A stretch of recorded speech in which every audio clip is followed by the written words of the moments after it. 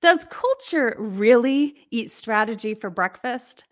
Do you want to make a lasting impact on your business and customers? Join us as we speak with Alan O'Neill, an expert in organizational culture change, and learn how aligning your values, beliefs, and strategies can help elevate your customer experience. Go behind the scenes for a conversation about the power of culture eating strategy for breakfast. Welcome to the Wellness Driven Life Show. You're in for a wellness driven ride.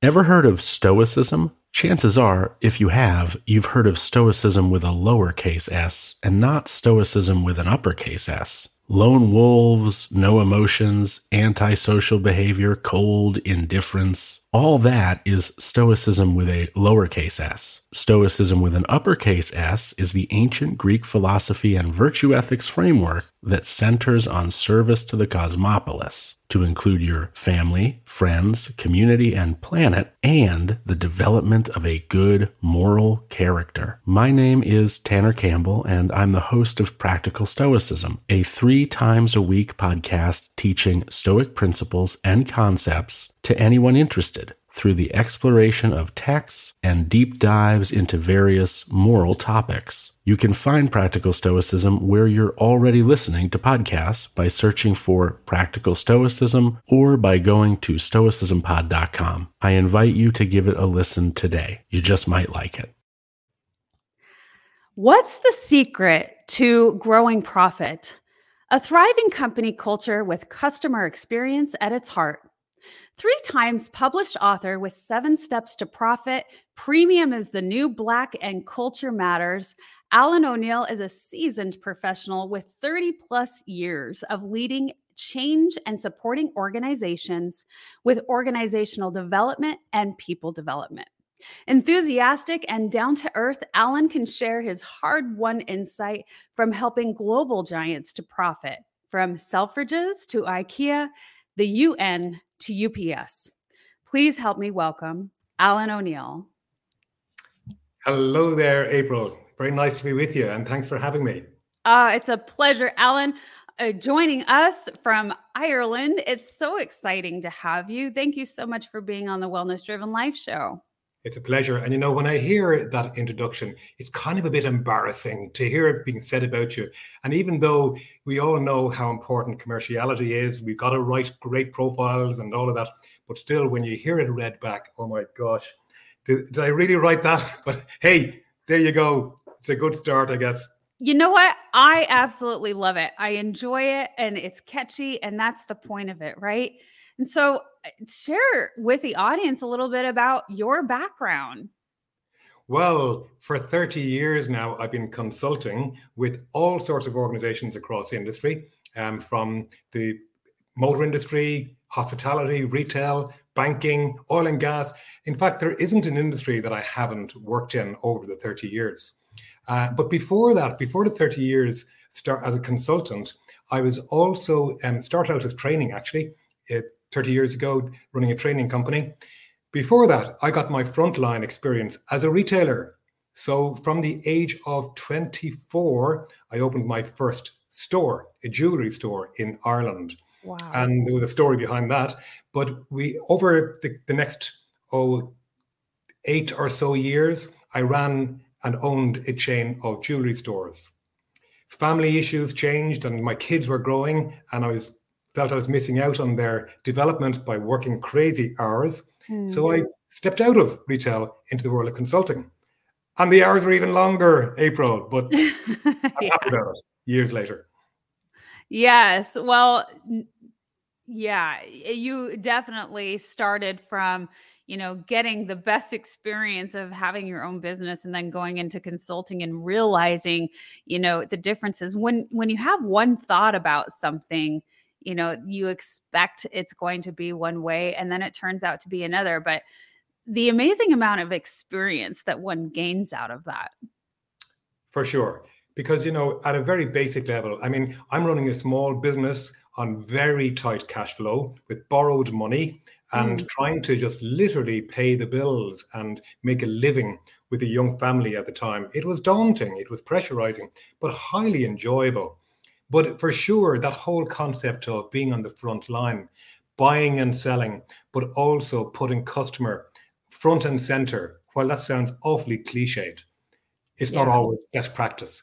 So yeah, I mean, that learning really carried me because whilst I learned lots of things like a really strong commercial focus, which I've carried with me throughout my life as a consultant, but also the practical reality of life, because there is a danger that as a consultant or as a keynote speaker, that you can get into the clouds at running it, flying at 30, 50,000 feet and forget what it's like on the ground. Well, I haven't.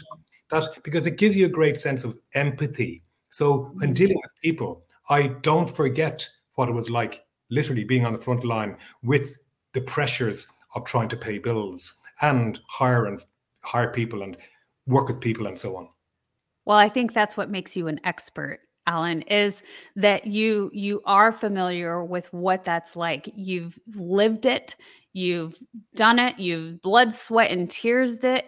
And so it really brings this value add that you bring to people individually and companies as a whole. So tell me a little bit about when we talk about does culture really eat strategy for breakfast? What does that mean? So I have shaped the 7 steps to profit. So that's built on as a result of observing companies over the 30 years, the good and the bad, and watching what makes the good ones successful and what are the ones that are less successful missing out on. And it has helped me to shape the 7 steps which follow like this. Number 1, the first step that's absolutely appropriate to any business, large or small, B2B or B2C. The first thing is having a clearly defined ambition, North Star, otherwise known as vision, mission, purpose stuff. But that, again, is so important because it gives great clarity. A simple example is if you buy a hotel, do you want to be a 3-star, a 4-star, or a 5-star hotel? It's kind of obvious and tangible in the world of hotels. It's not always so tangible in other businesses. And having that clearly defined raison d'etre, North Star, is step number 1, because that informs everything else that's going to follow, April. Step number 2 is culture. And step number 3 is strategy. And let me explain. Strategy. Why is strategy not number 2? Well, here's why. Your North Star, step number 1, when that is defined, articulated, and lived, it becomes the foundation, the bedrock for the business. It doesn't change every few years, no matter what's happening in the world outside. Culture, which we'll explain in a moment what culture actually means, but in simple terms, it's the way we do things around here. And a very simple explanation for the way I define culture. If you think about most of us watching this has a mobile phone of sorts. And this particular device is an iPhone. It's incredibly powerful, April. It has all sorts of abilities and processing power and tech gadgets and so on. It's hardware. And this hardware is useless without the software, the iOS system that drives it, that powers it. And that's culture. So if you look at hardware, software in the world of technology, in the world of people and organizations, the software powers the hardware. So the software is step number 2, culture. Step number 3 is strategy. Now, strategy needs to change because the world outside is changing. Strategy changes at least every year. Now, when I'm working with companies to help them shape their strategy, we always look 3 to 5 years out. But then we review it a year later. Why? Because the world will have changed. Yes. You can't assume that the strategy that you've built this year will last you will survive for the next 3 to 5 years. Look at the pandemic, how that would have changed everybody's strategy.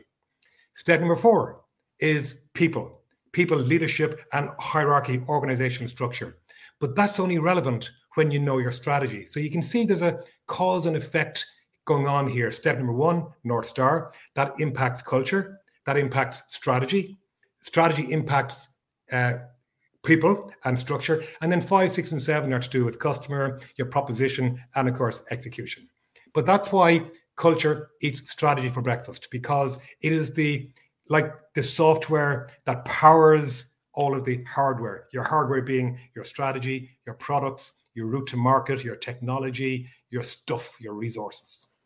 That definitely makes sense to me, ground up or establish the roots first, before you can have this beautiful growth. And so that's amazing. I would love to know a little bit about your thoughts, now that we've come out of this COVID and this major transition. Like you said, we look back a year, we think 5 years ahead, and then we look in, every single year, because change is constant. Well, we've had this massive change, and so many companies across the board have, redesigned, restructured, gotten rid of a lot of people, and had to think about things differently. Now, when we talk about culture, there's also some companies that I'm curious, are they putting culture too far ahead? And we think about, you have snacks 5 feet away, and, you have basically like this candy land. It kind of makes me think of Hansel and Gretel. It's kind of like, we want you, but hold tight, because, we're presenting this beautiful culture, and yet people seem to be overworked. What are your thoughts on that? Well, I share your thoughts and concerns and I'm highly cynical about bean bags and foosball tables and beer on Fridays. Let me explain. I'm not saying they're bad things, but when you get organizations espousing this as their culture, they're missing so much. Let me give an example, a real example. During the pandemic, in the early days, probably about 3 or 4 months into it, I was listening to a radio show here in my home country one morning, and there was an interviewer interviewing 3 different workers from different walks of life and how they were coping with working from home and so on. And one of these interviewees, it works for a very, very high profile global tech company. Don't need to name the name, because it's not the point. But he was making the point that, look, they have beer on Fridays, they've got foosball tables, they've got bean bags, they've got pretty much all the stuff that you hear about. But yet, it turns out now that those things are stripped away while they're working from home. They can really see what the culture is like. And the culture is not nice. The culture is driven primarily by the local leader. And it turns out that this guy's leader was a pain in the ass in his interpretation. So do you see my point, that all of these nice, fluffy things are, yes, they are nice and they do grab clickbait headlines and so on, but the real culture behind that needs to be substantial. It needs to be about caring. It needs to be about inclusion. It needs to be about sensitivity towards people. Because the thing is, April, every organization in the world has a culture, but not every organization in the world can define it. So defining culture and then ensuring that you live that culture is a whole other ballgame. But yes, every company has a culture, but when it's not defined, here's what happens. And in fact, in this tech company, if I told you the name, you'd know it. In this company, I went and checked their website, and they have a set of values, but clearly they're not living them. And what is taking over in this organization is not the overarching culture, but it's that individual leader's leadership style that's dominating. And there's the conflict, that if when an organization, it should have a clearly defined culture, because in the absence, all you get is different leadership styles. And April, your leadership style, let's pretend you're very customer centric. So your team are getting that message from you. And let's pretend I'm on the next floor and I'm not quite so customer centric, dealing with the same customers. What kind of mixed messages does that convey to both internal people and customers? So having an individual leader style is fine, but it needs to be within the framework of a culture. When you don't have a culture clearly defined, the default is individual leaders' leadership style. And that can be good and bad. And inconsistent is the point. Right. And so exactly like you said, there's different leadership styles. You can have the basic overall leadership and then the individual teams. And the same with, culture and values. And let's talk a little bit about that. So when we talk about culture, I know you describe it as, having these sets of values. Can you tell me a little bit about those values? Yes, I can. So I believe for 30 years, I've been supporting organizations to transition to a new place with a new culture. And particularly now since COVID, this is on everybody's agenda because the whole change in the work, the employer-employee contract is significantly changing, that they're looking for support, they're looking for levers to pull from that will help them to refresh their culture. But why do I believe so much in values? Well, here's why. Each one of us, if you think about each one of us lives our lives by a set of values, April, and they will undoubtedly include words like integrity, respect, honesty, caring, trusting, hard work ethic, and so on. Now, let me just take one of those as an example. Respect. I'm sure we would all claim that, yes, we are respectful. It is a value. Well, let me give you an example and how this impacts on behaviors. April, I want you to imagine that you and I are going home this evening from work on a train. You and I jump on the train, we sit in together, and we're having a good old chat as the train moves along on its journey. And we're sitting down. We're lucky to get seats. As the train moves along on its journey, more people get on the train and fill up all of the empty seats. Now, imagine then the train moves to the next stop. There are no empty seats. But when the train stops, a pregnant woman or an elderly gentleman get on board. Now, what do you do instinctively without having to refer to a checklist, April? Now, April, you better get this right. What do you do? What do I do instinctively if I don't have a checklist? If you know, because you're seeing a pregnant woman getting on with no seat, but you're sitting down, what do you do? Oh, well, I get up and I let her have the seat. Of course you do. Yes. That's a no-brainer because you didn't need a checklist because it's instinctive. Because in your core, April, you value. were taught, you're bred, you're brought up, your parenting, society taught you about respect. Now it's in here in your core. So whenever you find yourself in a situation that demands a response, your value drives your thinking, drives your behavior. Now, let's just now multiply that up into the organizational context. And let's say you want everybody to be customer focused, or you want everybody to really take accountability for their actions, or you want everybody to be innovative or agile, whatever things you want to call out. Well, how do you do that? How do you identify millions of different scenarios and behaviors? You couldn't possibly. But what you do is you identify at most 5 values.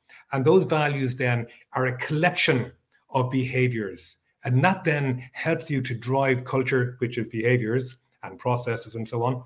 But that's going to help you then to drive a particular culture when you call out those behaviors. And of course, those values, when you call it those values, I should say, those values need to be your values. There's too many companies, and I do a lot of work in the Middle East, and we see a lot of companies, new companies there. They learned through college education very fast that they need to have values. But honestly, April, you can clearly see what some of them have done. They've gone to Google. They've Googled values. And they say, oh, integrity, oh, I like that. Teamwork, oh, I like that. Customer centricity, oh, I like that. And they pluck from just a random list of single words of values that kind of appeal to somebody who's doing the exercise. They get posted on the website. I was asked to speak at a conference recently by a very, very major global brand at their annual management conference. And whenever I am asked to speak, I always tailor my content exclusively to suit that client. How do I do that? By taking a real solid brief in the first place, but also interviewing 3 or 4 of the delegates in advance. So my brief was to help this global brand drive more customer centricity and more customer focus. So I asked about their culture. And they said, yeah, our culture is strong. Then I said, so what are your values? In the 4 people that I interviewed, including the C-level executives, CEO and COO and HRD and one other person, and I asked them to tell me what their values were, they couldn't tell me. Now, would you say that that organization is living a consistent culture that it has defined? Absolutely not. When they can't even tell me what the values are. And they were embarrassed, of course. And I would be too. But that is classic, April. It's all around us. So many companies have these values on a wall, on a website, but they haven't a clue. They're not being lived. They're not being measured. People are not being made accountable for them. So you have this set of values that you haven't steered from. And so they haven't changed. Is that correct? So you mean when I work with an organization or for myself? For an organization, let's say. Yes. Okay. So we help them from the ground up through a very, very well-considered discovery process. We help them to discover what is their current culture through a really, really well-crafted values survey. And we do one-to-one interviews to get anecdotal stories to put meat on the bones of the data. Then we're able to go to them and say, look, here's what your current culture is. Now, let's look at your ambition, your North Star. What should your culture be? And we help them then to bridge, to develop a gap analysis. Then we design a new culture with them, hanging out of a set of values that are unique to them. We would never allow them just have a single word value. We encourage them to develop statements around those values. For example, like a mission statement? Well, that is important too, and that's part of the North Star, April. But when it comes to the values are more about a collection of behaviors. I'll give you some examples. Selfridges is a famous department store in the UK. We help them to shape their values, and I can remember them. Their first value is think customer. It doesn't just say customer centricity, which is kind of boring and a Google term, but it's think customer. So there's an action behind that. The second value is show and earn respect. And that's all about encouraging everybody to not just expect to earn respect, but to show it in the first place. Third is own it and deliver, which is all about accountability.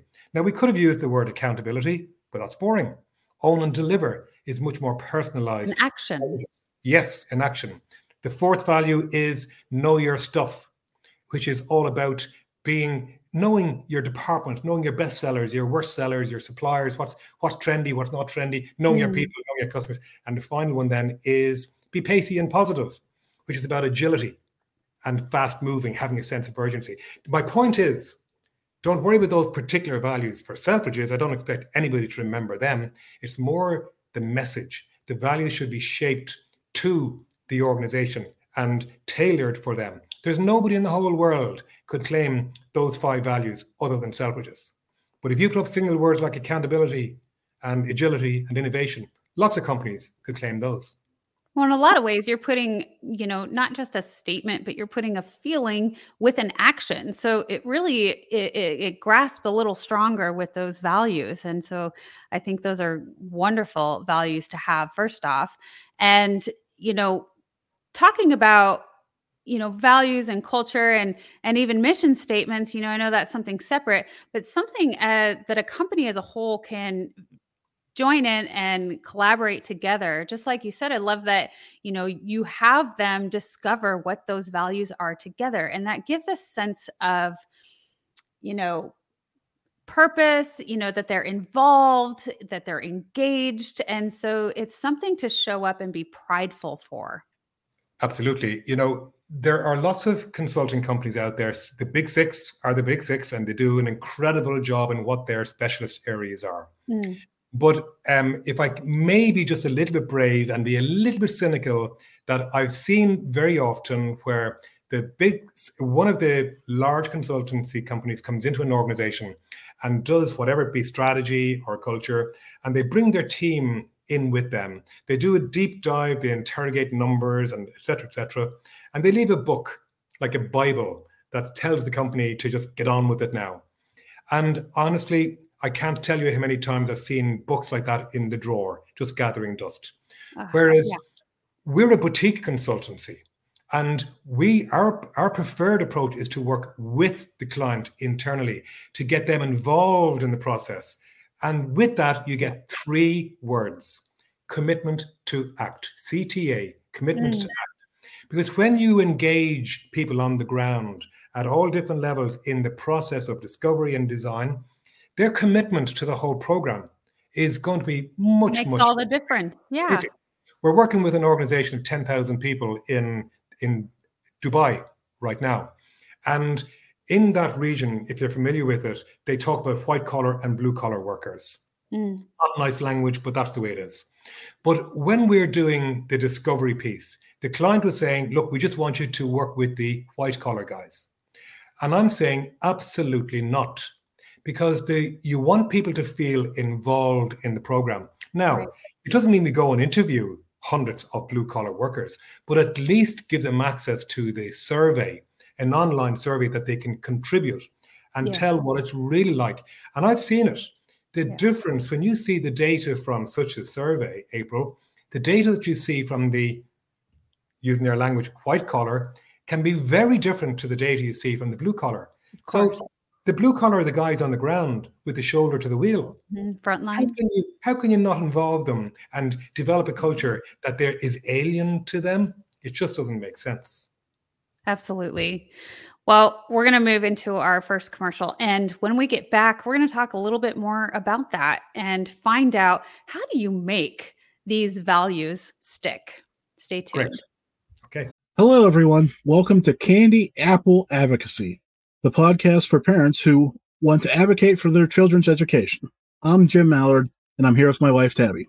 We've been through the trenches of raising kids in the school system and know how tough it can be, but we also know how essential it is to advocate for your child and their education. That's why we started this podcast, to share our experiences and insights with other parents to help them become more effective advocates for their children. On this podcast, we'll talk about everything from general education, general school advice, the school choices you have available to you, different education styles, individualized education plans, 504s, and all those key terms that you've heard but don't know what they are. We'll talk to experts. We'll also talk to parents and hear their stories. We'll share our stories with you and give you tools you need to be a strong advocate for your child and yourself. Whether you're a new parent or have been in the game for a while, we invite you to join our community. Let's advocate together. Hi, I'm April Hove, the Managing Director of the Fort Worth, Texas chapter of eWomen Network. I'm so excited that you stopped to watch this video. I've got good news for you. You have just discovered an international network of women entrepreneurs who are committed to helping you achieve, succeed, and prosper. We are on a mission to help 1 million women entrepreneurs each achieve $1 million in annual revenue. Here at eWomen Network, we have a complete success system that supports you every step of the way in building and growing your business. You being here right now is no accident. We're supposed to know about you. We want to meet you to find out how we can help you, as well as learn about what you have to offer. With over 500,000 women connecting through 118 chapters across the US, Canada, Australia, and the UK, you are never alone. If this is resonating with you, please go to ewomennetwork.com/Fort Worth. Notice too my contact information. I invite you to reach out to me and check out our upcoming in-person and online events. I am really looking forward to introducing you to our community.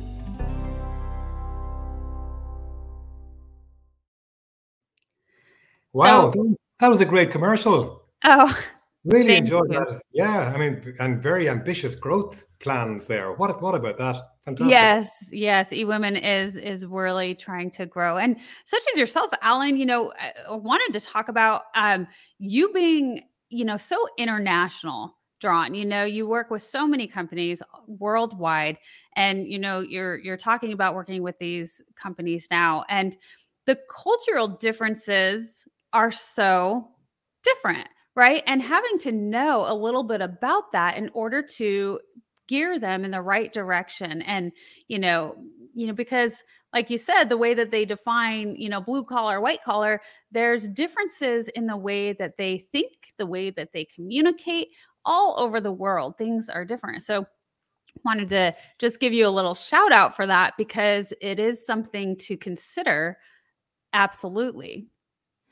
There's a fantastic book by a lady called, I think she's Erin Meyer or Myers, I'm not quite sure. And she goes into this in great depth, April, the concept of different cultures from a cultural perspective, as in national culture perspective. Like, for example, how communications differ. She talks about the directness of the Dutch and the Germans versus the English that are much more cagey with their language. I mean, they're saying one thing, but they're meaning something else. I mean, that's real. That's very real. But of course, as the world becomes even more globalized, and after the pandemic, where there's even more mixing across national cultures, and here in my country, we're the country of the whole island, about 7 million people, but we've got a huge influx of foreign direct investment. So the number of US companies that are headquartered here is quite incredible, and pharmaceutical companies and so on. Yeah. But we also are now coming to terms with this. But let me tell you a quick story. I remember in Selfridges in their main store is in Oxford Street in London. And it's a hugely successful business. I mean, when I got involved as their support consultant, change management consultant, back in 2004, I was in and out there for 8 years. And in that time, the profits grew from £45 million to £200 million in that time frame. It was phenomenal growth. And the secret was culture, by the way.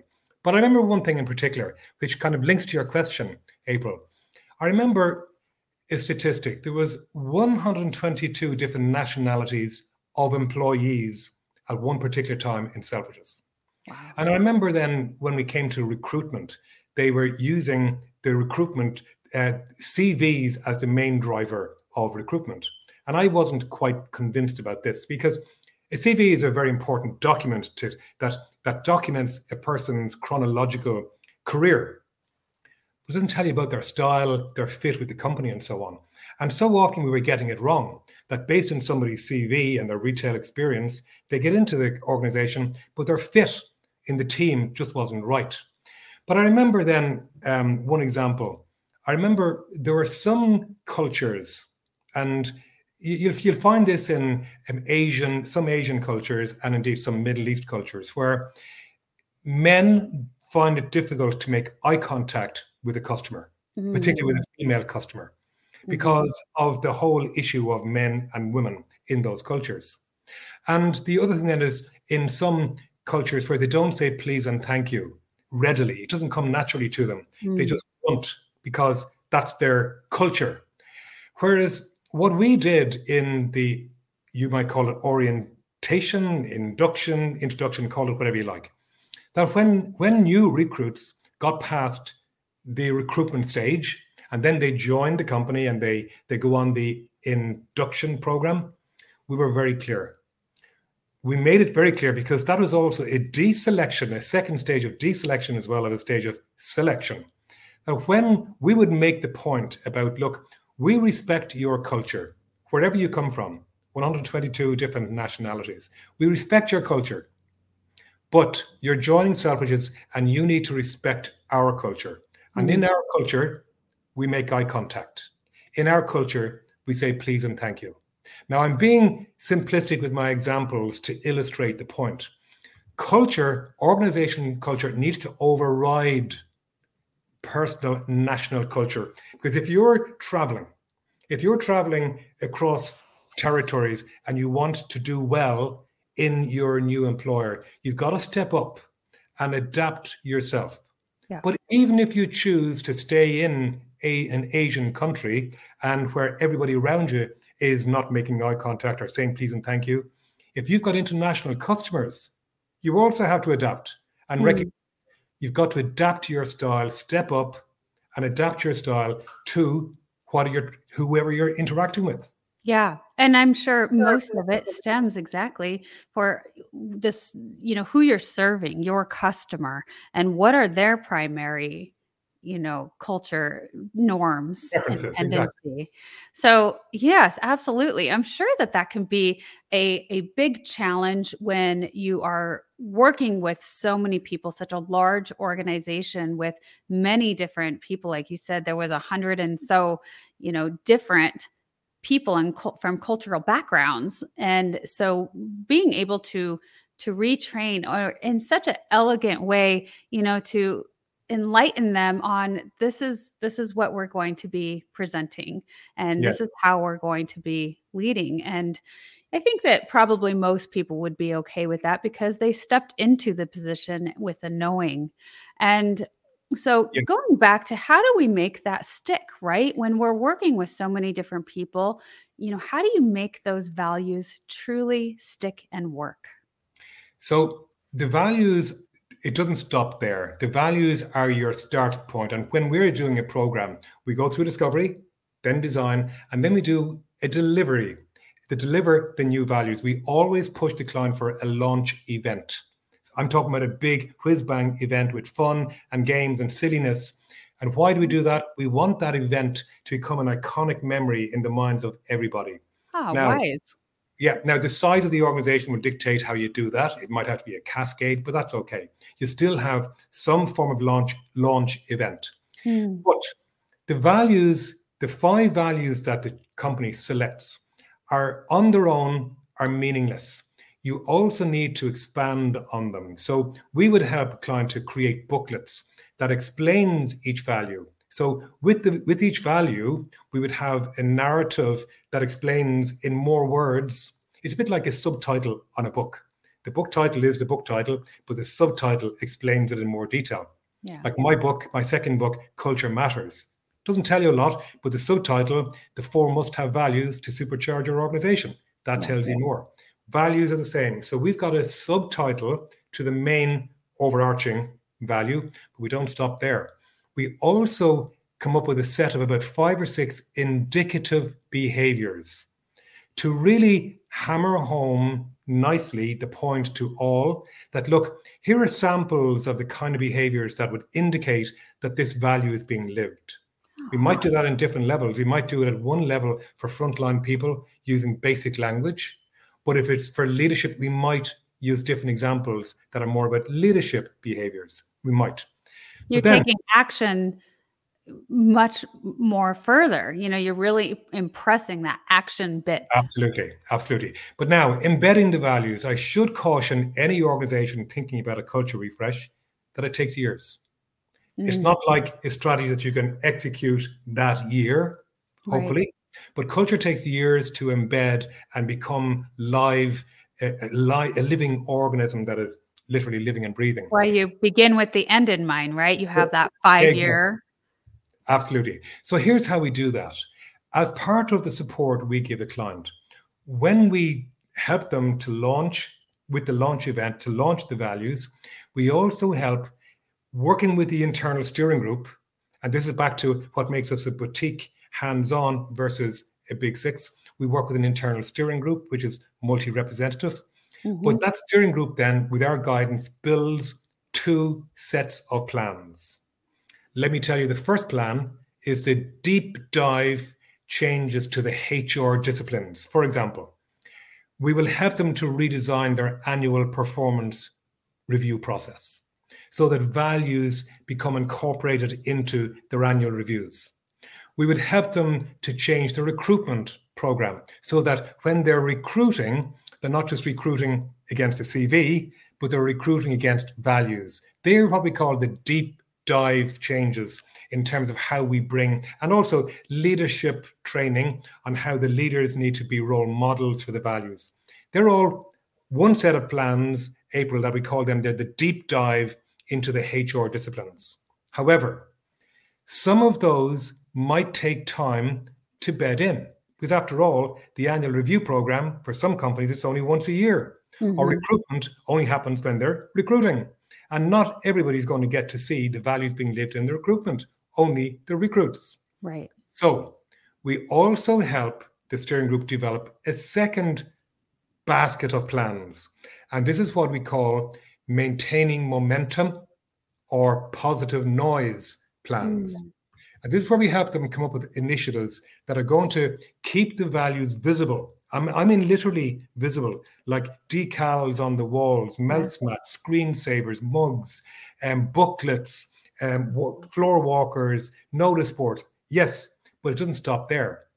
We might also come up with a set of plans around a monthly award scheme linked to the values, where one client, we've helped them to develop an internal process whereby everybody in the organization has one nomination to give every month. They don't have to give it, but they can give it to another colleague for living a particular value. How do they do that? They go to the notice board, they flash a QR code. That brings them to a survey website like that. And then they nominate, I nominate April, and here's why. I've got to explain why. And then your name goes into the hat, and there's a selection process every month where there are winners. They might only get a bottle of wine or a voucher for a meal, but it's the recognition. It's the activity that's going on around it. It's the recognition. And also then they all then bundle up into an annual, like an Oscars ceremony, where the nominees that won the monthlies, then there's a winner for each value at the end of the year. But there's other things that you can do also, like another link back to the values, why we prefer action statements as opposed to single words, is that action statements can also be included in language. I can't tell you how many times I witnessed in meetings in Selfridges, people saying, guys, we need to think customer here. Because they might be, in the meeting, their head is down into operational stuff, and somebody calls out, guys, we're not thinking customer here. Now, their value is think customer, but it now turns into part of the vernacular and how they use, because they're action statements, they fit nicely into the language that people are using, be it on an email or in verbal language in meetings. And that's really powerful. But of course, the other thing about embedding the values, the internal steering group needs to live on, continue to meet monthly and keep the finger on the pulse. So that steering group is the pulse of the organization, checking to see where the values are working, where they're not working. So they're constantly tweaking. And for many of our clients, we live on with that steering group, steering the steering group. But the critical piece here, which we haven't talked about, is the role of leaders. Leaders role modeling those values. I can tell you that in some of my clients, some executives were encouraged to find their magic elsewhere, April, if they weren't living the values. And that's quite right. Yeah. Because it's not, do as I say, but don't necessarily do as I do. That's not right. Did I get that right? Did I say that right? I understand this. Yes. Because if the leader is not role model, I've got one client at the moment where the CFO does not live the respect value himself. Yeah, you have to be living it. Absolutely. 100%. Everybody in the organization dislikes this character for his style, the way he speaks and shouts at people and lambastes people in public. He's just not a nice guy. And it shows in his total lack of respect. And it's amazing how fast that can destroy an entire culture. It's like a cancer. It's like a cancer. Wildfire. It makes other people cynical then, April, because they say, well, hold on a second. If this is one of our values and there's a C-level guy not living the value, this is a load of bull. Yeah. So it's a risk. Yeah. Well, I really enjoy that we started bringing leadership into that, because it is absolutely, we look up to the people leading us, and so much of what we do stems on that. And, I love when we've gone back and how do you make this stick? It sounds to me like it is an immense amount of investment that an organization has to do to kind of redefine their structure and their culture. Because when you're investing in so much, we need to put this in front of everyone's face continuously. It's just like with anything, when we develop new habits, it's like we have to put the sticky notes on, our computer, on our mirrors, all over the place, right? So we start retraining our brains, our minds to start living it. But the return is so worth it. Well, the investment there's a financial investment when an external provider is invited in to support. Of course, there's a financial investment then, but then it stops pretty much, because then as a boutique change management consultancy, we're going to walk away. We know that every client that we work with wants to see the back of us eventually. We're conscious of that. So we work very hard to give them, to make them self-sufficient.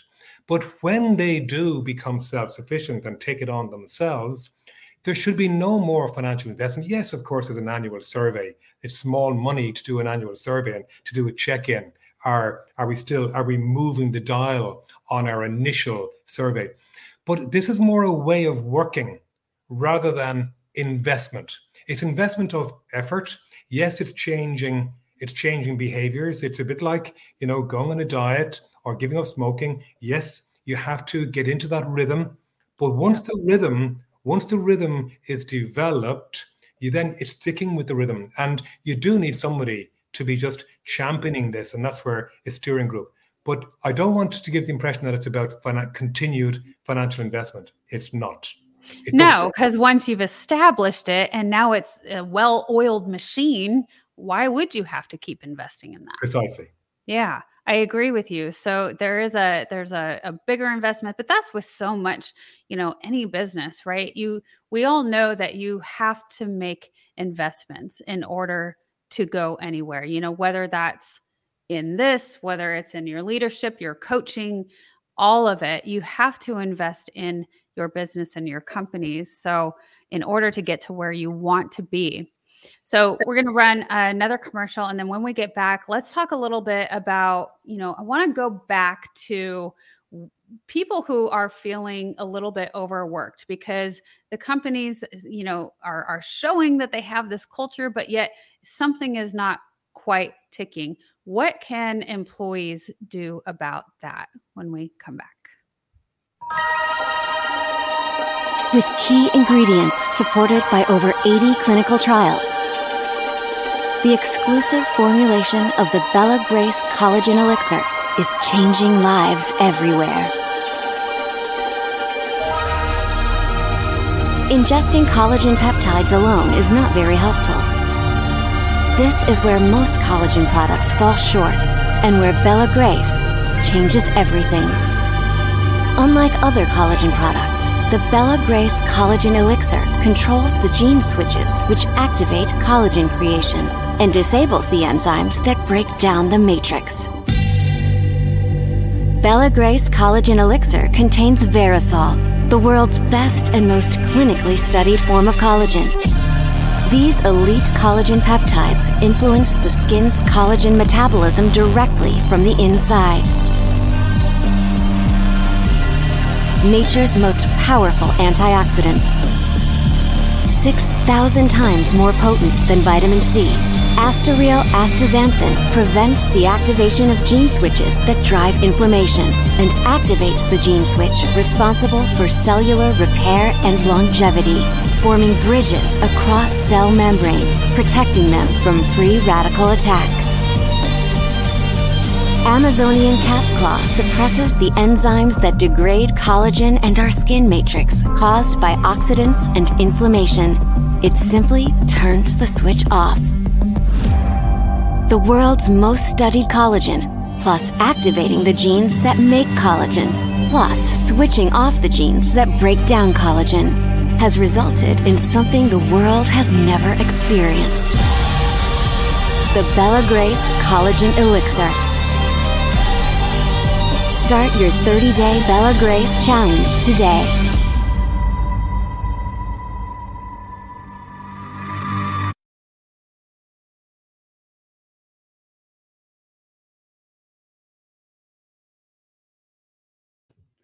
You can discover more about Bella Grace in the description below. Now, coming back to you, Alan, maybe we could gear this a little bit more. What would you say that the issues, what a typical HR director will be working on? Let's start there.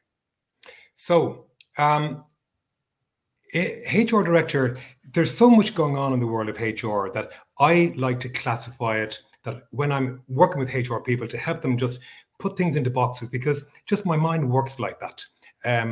because all this potential fluff and like ambiguity that can go on in the world of HR needs to be tidied up. And I see everything that goes on in HR falling into 4 baskets. One is having the right person in the right job.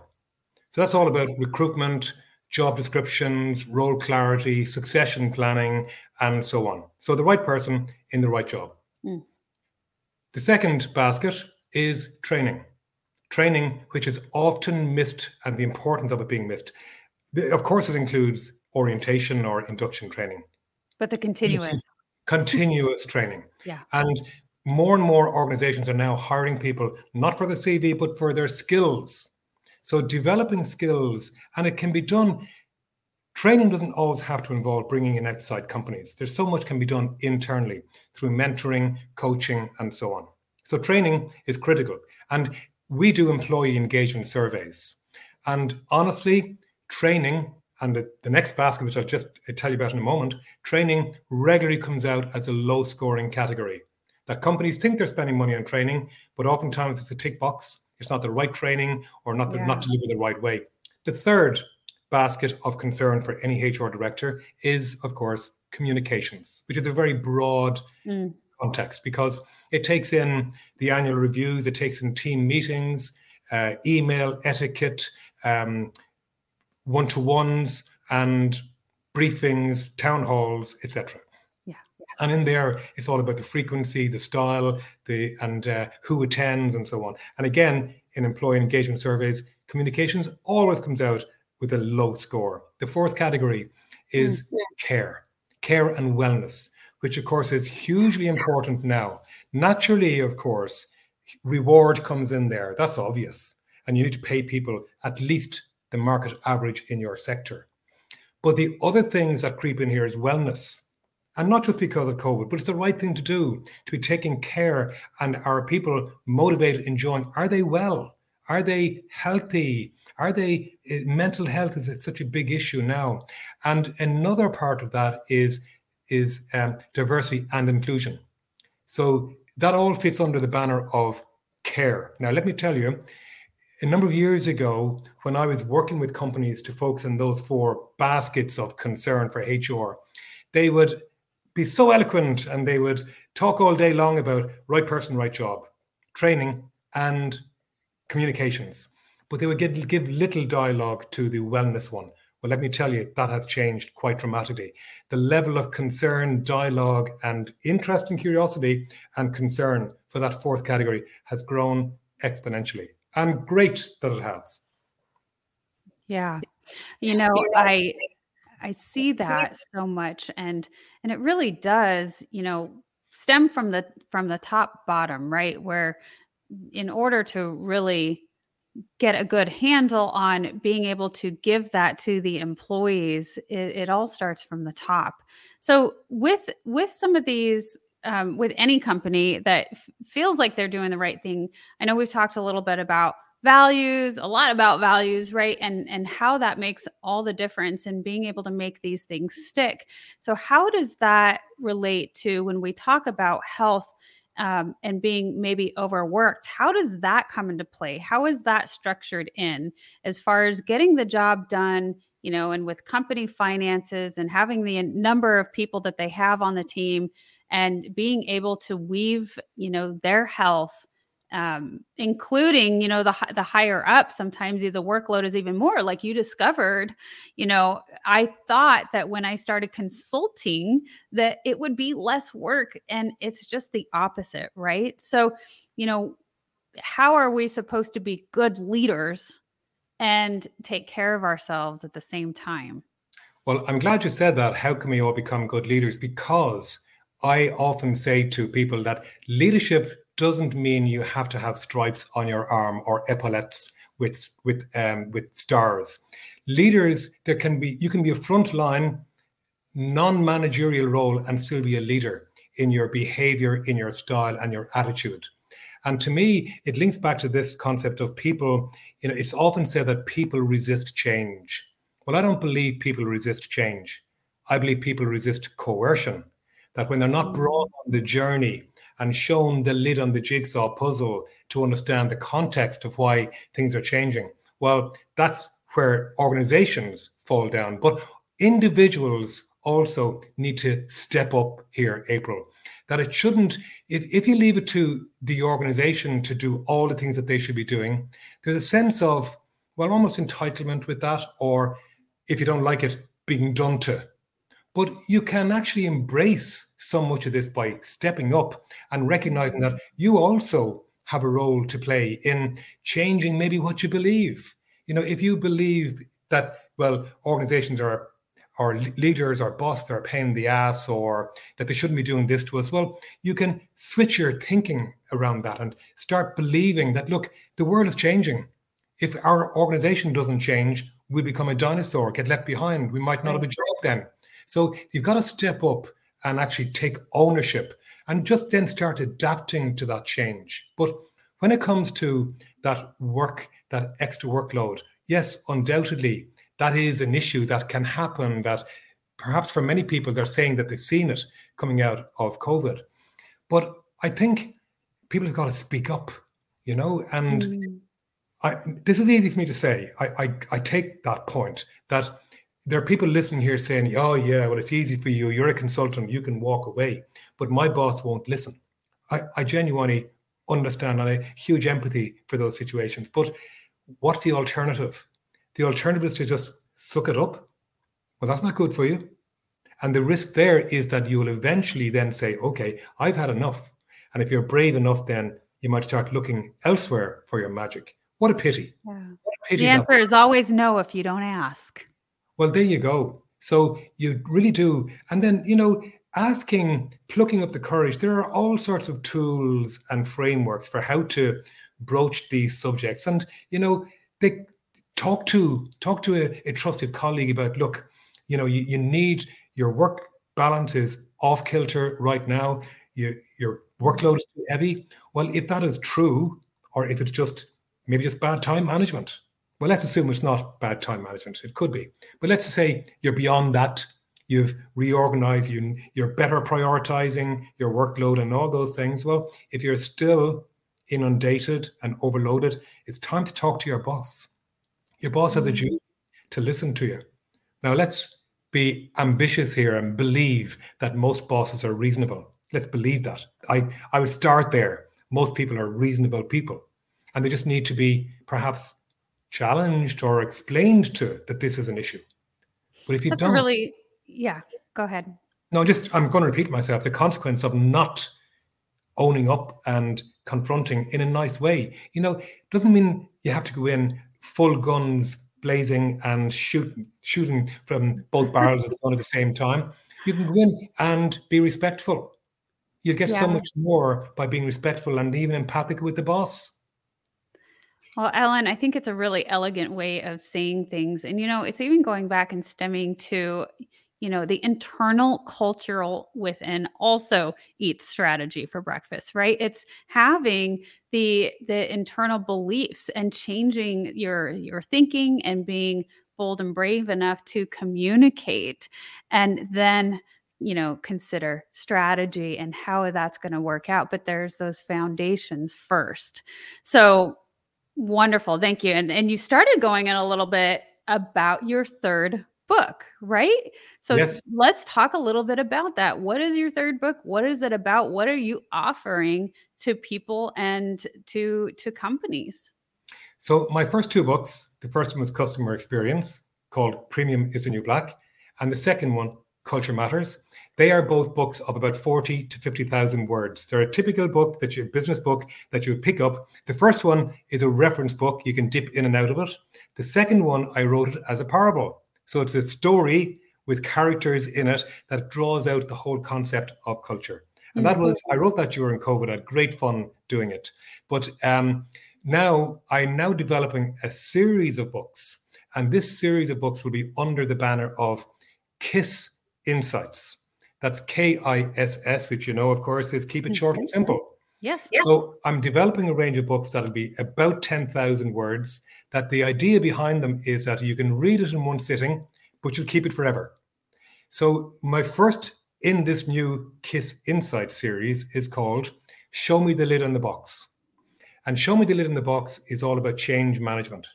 And the subtitle of the book is How to Overcome Resistance to Change. So, in a nutshell, this is a book that is going to give any reader a framework, my framework for managing change and how to manage change. If you are a leader and you are driving a change program, you'll find everything that you need in that book. But even if you are a participant in change, not the one driving it, this book would also be valuable because you're now seeing where your bosses are coming from and what they're doing and what they should be doing and what they're not doing. But also there's a chapter in there about personal adaptation to change. So it is, going back to that analogy of show me the lid on the box is, isn't it? Oh yeah. So the first book, Who Moved My Cheese? That was the concept of, what is the guy's name? Oh, crikey. It'll come to me in a moment. That great book that goes back 20, 30 years. That was an analogy for change management. And Simon Sinek has written a book called Start with the Why. My equivalent analogy for those two stories is show me the lid on the box. And here's the point. So many companies, when they hired their people back in the day, they gave them 3 or 4 pieces of a jigsaw puzzle that was the lid on the box at that time. But of course, over the years, the lid on the box has changed. Why? Because the world is changing. Yeah. And too many companies forget, or they don't realize the importance of continuously showing how the box is changing. And what happens? You have those individuals who are given their 4 or 5 pieces of a jigsaw back in the day. They're still coming into work every day, trying to snap them together, and they're not fitting anymore.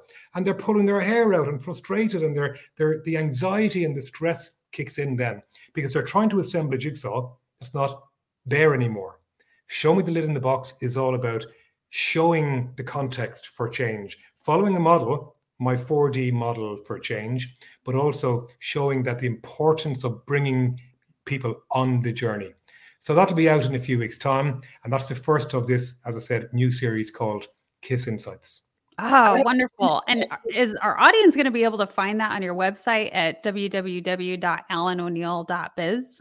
Yes. Right now, those books the first 2 books are available there, but also on Amazon, certainly Amazon on this side of the world. I'm not sure about Amazon US. But the 3rd book, Show Me the Lid in the Box, will also be on my website. So, and we can ship internationally. There's no problem shipping to anywhere in the world from my website. Yes, excellent. I want our audience to know that it's www.alanoneal, ALANONEILL.biz, B-I-Z. And this also is going to be in the description below. And I may even have the Amazon link attached to it. So be sure to check that out. That is incredible. I always say, that so much of our lives are at work in our career fields. I mean, it really, truly affects how we show up on all levels with our families, with our coworkers, with ourselves. And so it is such a huge part of our overall wellness.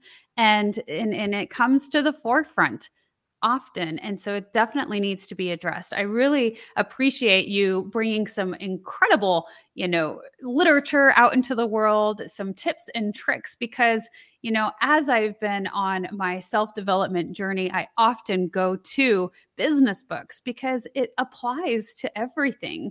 Sure. When we talk about leadership and business and self-development, it all correlates and intertwines in such a beautiful way. So I appreciate it. And real quick, is there any author that has truly inspired you the most on this journey? Oh gosh, I'm going to quote that lady, Erin Meyer, again for that book. I ate it and drank it because it was such a fantastic insight into national culture. And I'm able to bring it in now to much of my work. So I'm going to just land on that one for sure, because I really do believe there's so much there around culture. And look, finally, if I may also just tell your listeners that I am a keynote speaker. So if you understood my accent, and if you think that my content, my accent and my enthusiasm might work for your conference, yes, I do that for a living.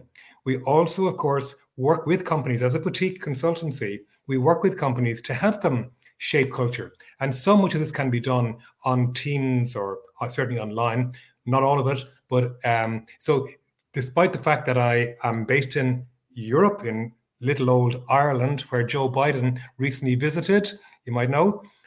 So yes, we can do this all around the world. Well, I April, love this. You do speak so eloquently and clearly. It is, apparent that you do this for a living and that you are a master in your field. So again, greatly appreciate it. We are so honored to have you on the Wellness Driven Life Show, where you share some of that expertise. You really gave a lot of value and insight and knowledge. Very exciting. I'm going to let our audience know again how to reach you. Check out the description. If you happen to be watching this replay, which many of you will be, please be sure to leave your comments in the comments section below and we will get back to you. So, Alan, again, thank you so much. Are there any last things that you would like to say? Yes, I think was it Mark Twain said that if you enjoy what you do, you'll never work a day in your life. Well, that's me. For 30 years, I've thoroughly enjoyed what I'm doing. But you know something? One of the highlights for me has been this 1 hour chat with you, April. You've been asking, you've been so nice and so pleasant. And in our preliminary chat before today, you're wonderful, professional, on the ball. I really enjoyed it. So it's been a highlight for me. Thank you. And I wish you every success with the Wellness Driven Live Show. Oh, thank you, Alan. I am humbled and honored for that, and thank you so much. I greatly appreciate it. And speaking of, I want to direct our audience to this show wouldn't be possible without you, without your generous contributions. So you can donate to the Wellness Driven Life Show, and when you donate from our website at www.thewellnessdrivenlifeshow.com, you'll be left with a follow-up email that you can keep for your records. So I just want to say thank you again, Alan. It truly has been a pleasure.